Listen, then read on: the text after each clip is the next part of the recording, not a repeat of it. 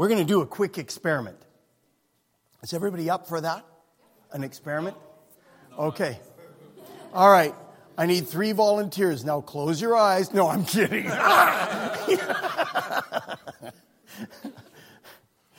Yeah. Close your eyes. Open your mouth. No. Okay. Quick experiment. Don't think about a sunset. Okay. Even you probably failed, right? Just even for a second, there was a flash. Don't think about a sunset. Okay, I'll give you another chance. And already you're thinking about something. I'll think about anything. Don't think about a field of colorful flowers. Okay, even for a second, you saw it, didn't you? You saw some colorful flowers. Okay, let's go dark. Don't think about a vicious dog. Could you see it for just a second? I used to have dreams a lot, and I think this represented the devil. Big dogs, not normal dogs, huge, with just kind of like in, Disney cartoons where they don't just have a few fangs. They've got a mouth lined with every one is like a saw blade ready to cut. That's what I picture is just, oh. So here's the last chance. Don't think about a field of colorful flowers at sunset while you're being chased by a vicious dog.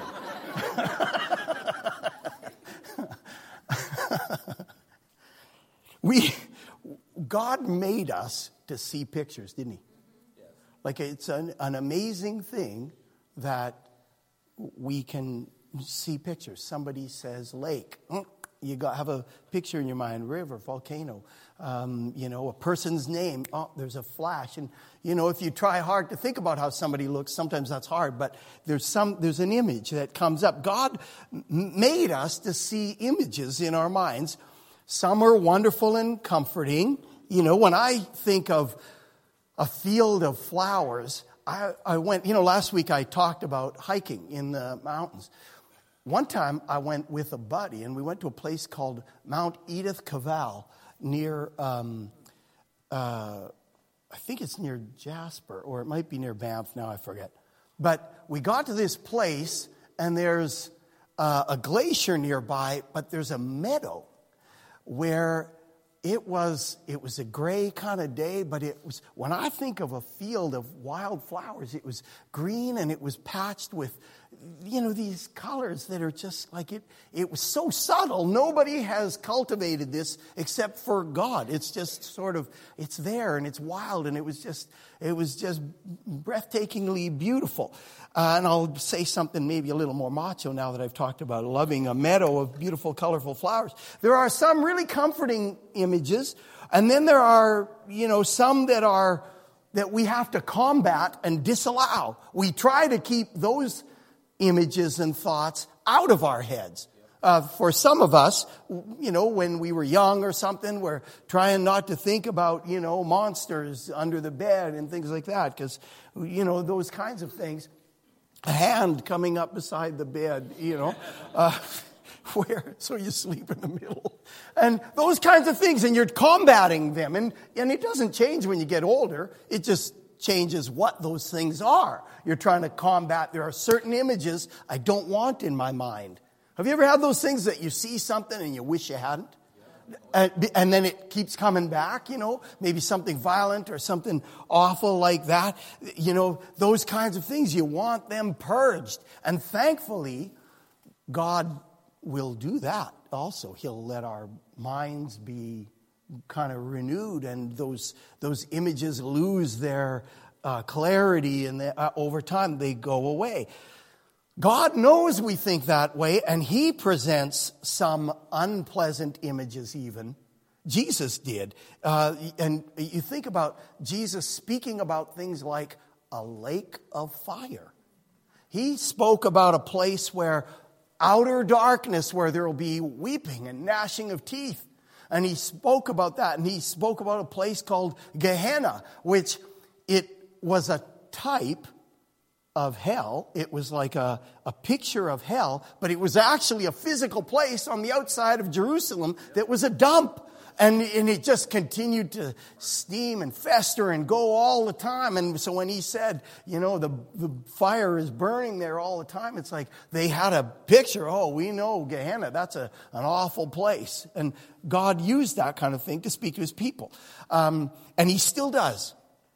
John chapter 15. We're going to read, I had said when I sent the passage to Ryan, I said we'll go all the way to verse 17, but we're going to cut it short. We're going to read up to verse 8, and we'll do the rest next week. John chapter 15, verses 1 to 8. I am the true vine, and my Father is the vine dresser, or the gardener. Every branch in me that does not bear fruit, he takes away, and every branch that bears fruit, he prunes it, or cleanses it, that it may bear more fruit. You are already clean because of the word which I have spoken to you. Abide in me, and I in you. As the branch cannot bear fruit of itself unless it abides in the vine, so neither can you unless you abide in me. I am the vine, you are the branches. The one who abides in me, and I in him or her, that one bears much fruit. For apart from me, you can do nothing. Amen. If anyone does not abide in me, he is thrown away as a branch and dries up. And they gather them and cast them into the fire, and they are burned. If you abide in me, and my words abide in you, ask whatever you wish, and it shall be done for you. By this is my Father glorified, that you bear much fruit, and so prove to be my disciples. We'll touch more on what exactly that fruit is in either next week or the following week. But this week, here's a pleasant image. And probably this is just a few hours before Jesus' arrest and the mock trial and his crucifixion. And it's possible, this is after the Last Supper, so it's possible that on their way to the Garden of Gethsemane, where Jesus is arrested, that they were walking past an actual vine. That they were, it was a vineyard in parts of the Mount of Olives. It's very likely that they were walking along, and he's looking at this and he says, I'm the true vine. The Father's the one who takes, and they would know something about it. This was part of their culture. They would know what a vine dresser is. It's somebody who tends to that vine and decides, you know what, this part is just wood with no fruit coming on it. I'm taking it off. I'm cleaning it. I'm cleaning it up. We would use that kind of terminology. And he, and here, he would clip here, get rid of it. He'd tidy this up so that all of the, the vitality of the vine isn't just going into wood. It's not just going into what's the point? The point was to bear fruit. He wants clusters of grapes is what he wants on that vine. And so he's saying, the Father is the vine dresser. He's the one that decides we're going to prune. And then he even says this lovely word that we should be claiming for ourselves.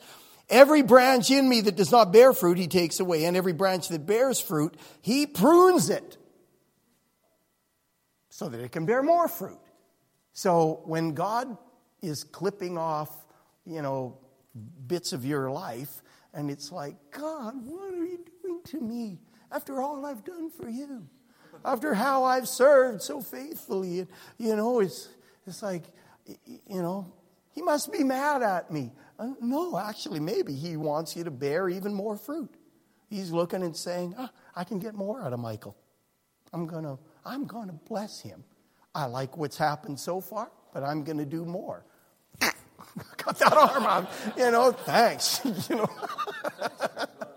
I think that's a prophecy for you.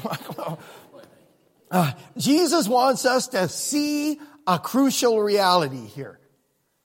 Fruitfulness is part of it. And in 2020, we've been talking about 2020 vision. Part of our 2020 vision is to bear fruit. That's right. Fruit of all kinds. I don't want to be a fruitless branch.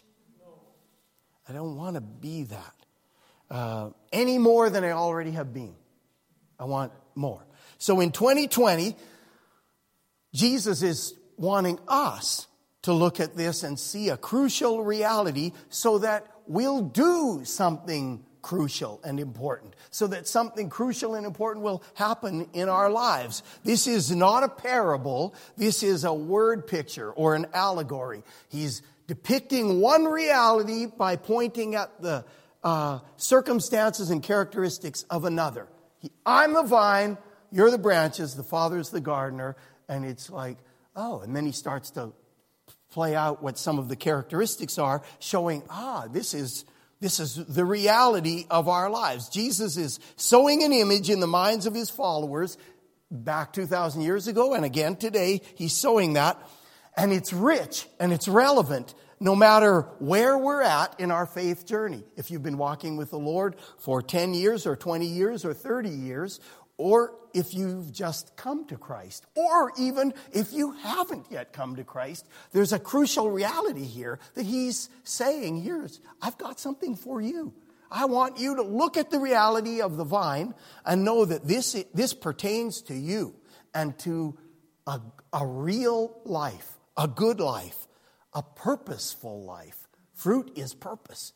Fruit is purpose on display. That was the point of having the vine, was so we could get fruit. There's a purpose involved, and the Father and the Son are involved in it together. For us in 2020, this is relevant. There's vision here about who he is, about who we are in relation to him, about how the Father is working to bring about his purpose, and how he's going to do it. Always with God's glory as the goal. You know, before Christmas, we were looking at John 17, all about Jesus as he's about to go to the cross, praying about the glory of God. Again and again and again, that's the point. It actually isn't even just that, I'm just the apple of God's eye. Actually, that's Jesus. God does love you. He loves us.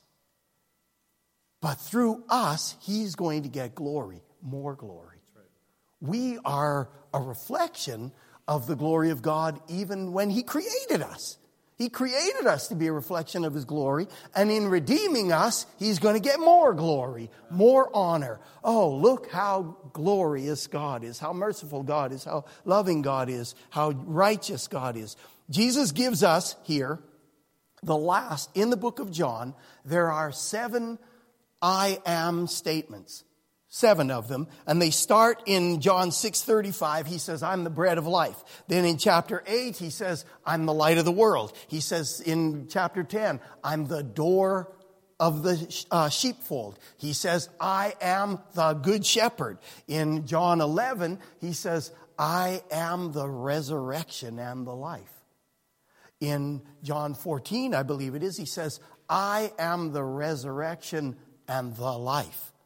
And here, he says, I am the true vine. I'm the vine. This is the last of those statements, and he immediately adds, my Father is the vine dresser. I'm the vine, my Father is the vine dresser. I'm the vine, the Father is working with the vine and the branches, which is you. He's working with it to produce fruit and to get glory. There's a close relationship between the Father, the vine dresser, and the vine. He knows that vine intimately. He knows everything about it. And there's a close relationship, obviously, between the vine and the branches. The branches, they're attached to it. There's something special about it. And God is up to something. I'm the vine, the Father's the gardener, you're the branches. This relationship and purpose includes us. Tell somebody, God's purposes include you. God's purposes include you. People connected to Christ. That's for us. So let's see the image as simply as Jesus presents it. uncharacteristically, this message is going to be really simple. I know you're used to such depth that when you go home on Sundays, you say, that John, he's just so deep. I know that's what you say, and I'm just voicing what you've thought all along. But today it's going to be really simple. I hear mumbling from my own kid, and I think I know what that means. Jesus is the vine. He's the stalk. He's rooted and he's alive. Interesting that in chapter 53 of Isaiah that we read for communion, it talked. He was planted. He was rooted. It's not a flattering term, but in the prophets it talks about Jesus being the stump. And it means he's like the stalk. He's the trunk of the thing. From there, something else grows. He's rooted and alive. Those of us attached to him by believing and following him are alive with the life that's in him. Simple, right? We're alive. If we believe in him and we follow Jesus, we're alive with the life that's in him. Without that life-giving attachment to the vine, the branches can't produce fruit, right? If they're detached, if they were severed. And in fact, I think the New Living Translation uses the word severed in this passage. If they're severed from the stalk, they don't produce anything, right? The sap's not flowing into them, the life's not flowing there, and they don't produce anything. They're like this. I found this when I came in today. This thing, over a fairly brief period of time, gets pretty dry, right? So there's like that. You know, if this was just recently detached, you would do that and it probably wouldn't snap. It would, kind of have a bend, but it would be there. So it looks like at first, I can get away with being detached from the stalk. There's still some vitality. I'm still kind of green. It seems like, I'm doing okay. Give it a week or a couple weeks or something, and what happens? It has nothing. There's no life here. Nothing new is going to come from this. And you can see where, new branches, new life would have come. But, of course, because of the way it is, it has nothing left. A detached, severed branch hasn't got the life of whatever this came from, whatever kind of tree. It doesn't have the life flowing anymore. So it won't bear any fruit. But even more than that, if we're detached like this thing, we won't have any fruit, but we also won't have any life.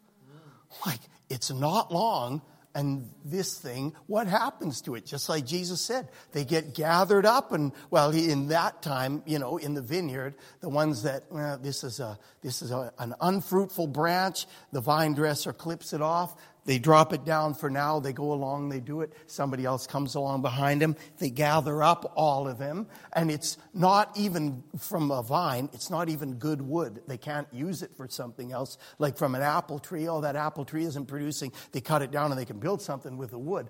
A vine, it's not much. It's a twisted, small little thing, and that wood isn't used for much. It's kind of useless. So they'll gather it up, toss it in the fire. We don't bear fruit if we're detached. We don't even have life if we're detached. It's even worse. Fruitfulness is the natural product of a healthy attachment.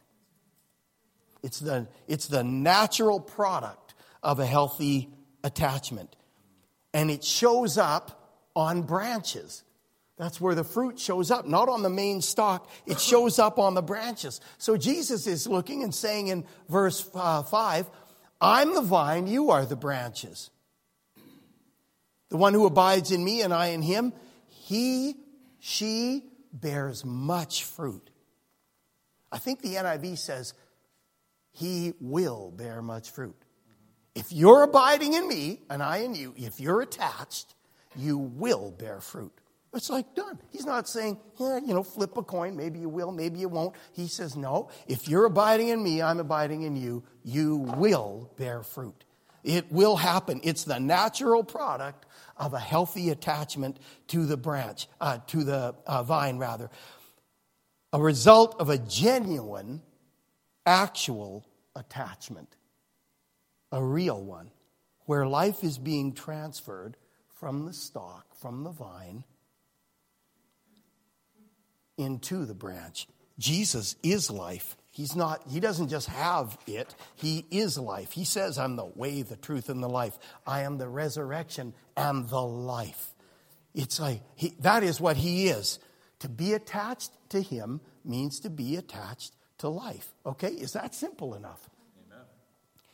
That's good for the one who's connected to him. And there's naturally an outflow of life through us if we've got the life of Christ flowing into us. I know this is really elementary, but I also know that for 2020, if we're going to grow spiritually, if we're going to bear fruit, if we're going to keep advancing closer and closer to Christ and doing what pleases him and having a fulfilling, satisfying relationship with him, we've got to be attached to him in an authentic, real way, right? Yep. Not just, okay, John said we need to seek him, and we'll get to this in the next couple weeks. We need to have a prayer time. So I'm setting my timer.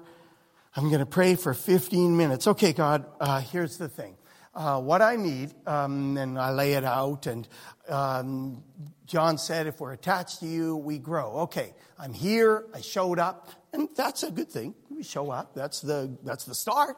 But, we have all of this stuff, and we're just, the relationship. I've had prayer times, many times over the years, that I left, and I realized, even if Jesus was there with me, I sort of ignored him. I had, you know what I mean? Like, we're together, we go out for lunch, but I'm busy. There's a perfect one. We're out for lunch. Michael's kind of there with me eating, and I'm, I got some Facebook things to check out and a bit of stuff. And hey, that's is that sort of what it's like for some of us in prayer? Things are there, and am I actually connected to him? I might be doing what I would call my prayer time, and now I'm not saying this for condemnation. Like I said, I've had more of those times probably than anybody in this room. Well, not really. I'm saying that to be gracious. I'm a spiritual giant. But you guys, the reality is that we can do that in natural relationships. Rose and I are together. We're doing something, but we're not really together all the time, like where we're engaging with one another. So we have those times, and it's valuable. It's an authentic connection rather than we're just running errands together and we're not really connecting. I need time with actual vital union with Jesus. Amen. Where the distractions get sort of put aside, where I'm realizing, wait a minute, he really is there. He really is alive. He is real, and he wants to have relationship with me. Not just a spiritual discipline where I say I'm given the next half an hour to something I call prayer. Does that make sense? Authentic, actual relationship. God, I'm here. I want to know you more. I want to hear from you. I want to engage with you. I don't want to just go through a list. All of these, I want to actually know you more. That's what matters. I want to be connected to you. We can't neglect that connection without losing life. We can't neglect it. We can't, I think, and I'll say this kind of straight up, I think we're weak in the Western church because we've neglected a real connection with Jesus. Again, that's not condemnation. That's reality. I think we're weak spiritually because we have a lot of other options. We had a lady from China at our home group on last Tuesday who talked about the two churches in China. The state church, where they're told this is what you can preach. This is what you can teach. This is what you can do. And then what she called, we have known it as the underground church. She said it's known as the family church. And they meet often in secret because more and more people are getting arrested. People are getting persecuted for doing things that don't meet with the state sanctions on the church. You can't preach this page or this page or this page. And they have these kinds of things going on. They don't have a lot of options like us. They better have a real connection with Jesus. And in some ways, through 2,000 years of church history, when did the church flourish? Often when it came down to no other options. You got Jesus, and you got persecution, you got death, you got imprisonment, you got rejection, you got no other options. You've got that one, and they don't neglect it when that's the case. I mean, there's an element. I'm not a masochist. I'm not asking for pain and suffering, but I do recognize that the church in many of these nations where they don't have options and where they have suffered for the gospel, spiritually people get saved, and in short order, they are going forward, walking in the love of God, in the power of God, able to forgive things that, I can't forgive that guy that cut me off. And they're forgiving people that have, in some cases, persecuted and even executed their family members. And they're able to forgive. We can't skip our relationship. For 2020, a 2020 vision has to include the simple, basic, elementary reality of we need real, authentic interaction and engagement with Jesus. Okay? Why didn't I just start there and say that instead of all that other stuff? We need that. We need that. Can you even say to yourself, I need that? I need it. This connection, full attachment to Jesus Christ. And this is a crucial starting point for our 2020 vision. We can't just rush on to everything. Hey, we need to have an evangelism seminar and an evangelistic outreach, and we need to do this. We do need those things, but if we do those things and we don't have that connection to Jesus, I feel like years ago I saw a bumper sticker that said, Jesus is coming, look busy. That's not it. Just, get busy. He's coming back. Look busy. Oh, we're doing stuff. No, he's not. That's not going to impress him. That's not the thing. There are certain things. Jesus is coming. Know him. Get connected to him. The branch can't bear fruit by itself. New Living Translation says a branch can't produce fruit if it is severed from the vine. Philip says, unless it shares the life of the vine. I want to be fruitful. We're going to be fruitful. We must be fruitful. According to this, if we're not, we get clipped off. Now, I don't think he's saying that to sow fear. I think he's saying that because he says it's natural. If you're connected, you're going to bear fruit. It's as much a promise as it is a caution or a warning. We may not know all of the science involved in how a vine produces grapes and, grows and it's affected by weather conditions, etc. We don't know all of that, but we do know that if it's severed from the stalk, it's dead. Don't let that be you, Christian. Don't let this be you. Okay? Don't let it be you. Okay, we're coming in for a landing. The phrase that speaks to this in this passage is, of course, this phrase 10 times. What is it? 10 times you hear this one phrase in here. One word, I'll say, in this passage. Abide. 10 times. Well, and if you've got a New International Version, it says remain. I think some translations say remain, some say abide, some say go on with or continue on with me. If you go on with me and I go on with you, that one's a little more obscure to me, but if this term, abide in me and I in you, abide.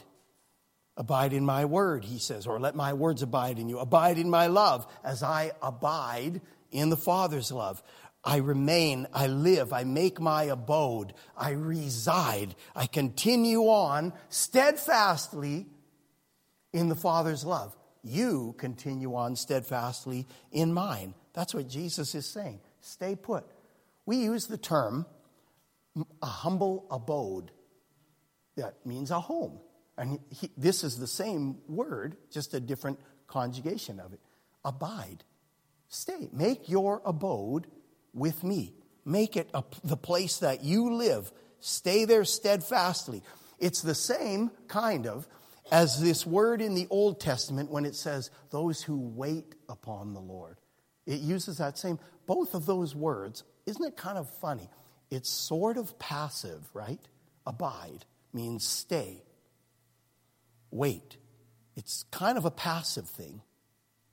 But because of the nature of this fallen world and our fallenness and our inclination to do stuff, again, almost like Jesus is coming, look busy, we have a hard time sometimes just stay, stop, just abide, stay with me, connect with me, and don't rush off. I find it. I need to do something. God, I need your wisdom for it, but give it to me on the fly because I'm going. I'm acting now. And at times, I think he would just say, would you just settle? Stop. I'll show you how this can be done. Abide. Wait. Stop. Don't just rush off. Don't just keep going. In Hebrews 4, it's funny. So there's an aggressiveness to our abiding. There's a passive element, but there's also an aggressive element where we have to get aggressive and make ourselves wait. In Hebrews 4:11, it says, be diligent or strive to enter his rest. That's sort of funny, isn't it? A little paradoxical. Work hard to rest. Why? Because, again, it kind of goes against our fallen nature. I want to end with this picture again of a dog again. They feature significantly in my life. Not really. We used to have a post office box at a 7-Eleven, a retail post office box. And I would go there at 6:15 in the morning before our 6:30 prayer meeting. And I would go to get the mail and then go to the prayer meeting. And I got there early one morning and I pulled up and I was hearing the end of a newscast or something. So I sat in the car for a second and a guy got there in front of the 7-Eleven. And he had a dog, like a fairly sizable dog. And he went into the 7-Eleven and his dog sat, he seemed to be a well-trained one. He sat just outside of the doors, and the guy went in, and that dog sat, they perch where their bum's on the ground and their legs, forelegs are like this. And he had just like a focus. He's looking in through the glass of this 7-Eleven like this. And fairly still, his tail's not going and everything like this. He's just still and looking in. I got out of the car and was walking past this dog to go into the post office. And, just to make sure that he wasn't going to take my leg off or something, I'm sort of being cool, kind of, kind of make a little sound just to, hey, I'm cool.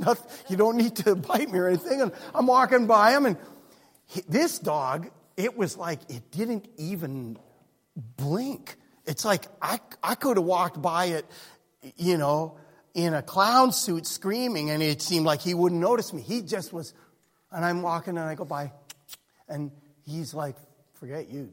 Like I'm looking at my guy in there. And so I went in. I came out before his owner. And so I sat in the car, and then this thing. He's waiting on his owner, and he's just like focused. No, I don't care about this. You're not going to distract me. He's like this. Then when he sees his owner coming, funny the pictures that can stick with you, that I want to be like this. He sees his owner now at the till and ready to come, and he starts...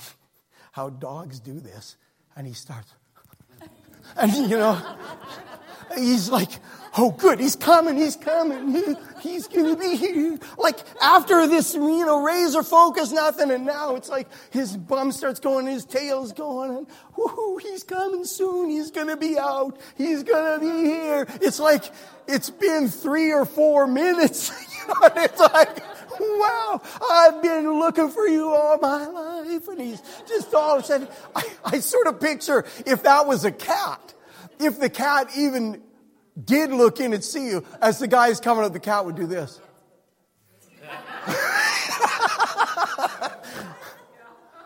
Stroke me.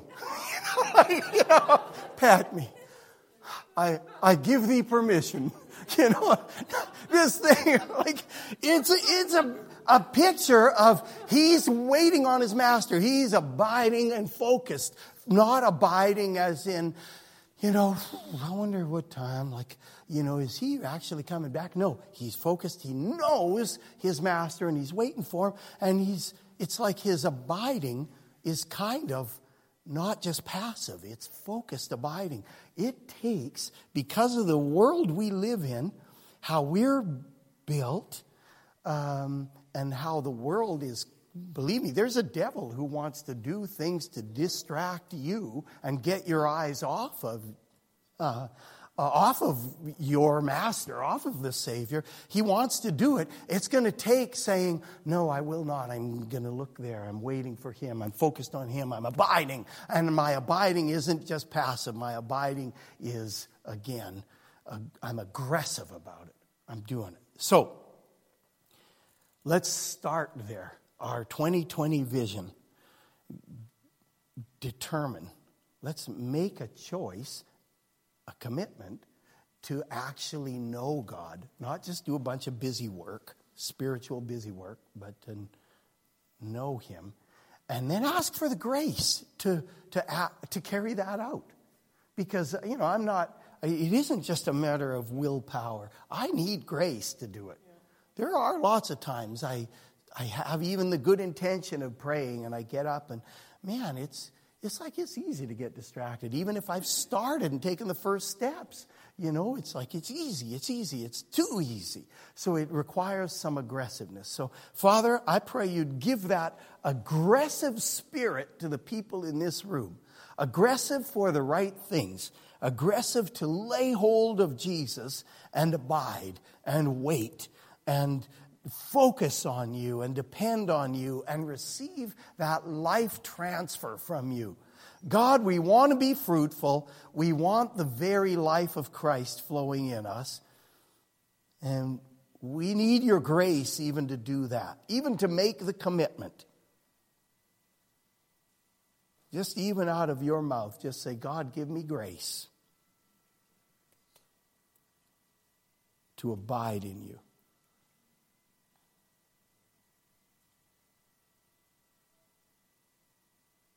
Pour it out, Lord. Pour that out on the people in this room. We were singing earlier that you're a miracle worker.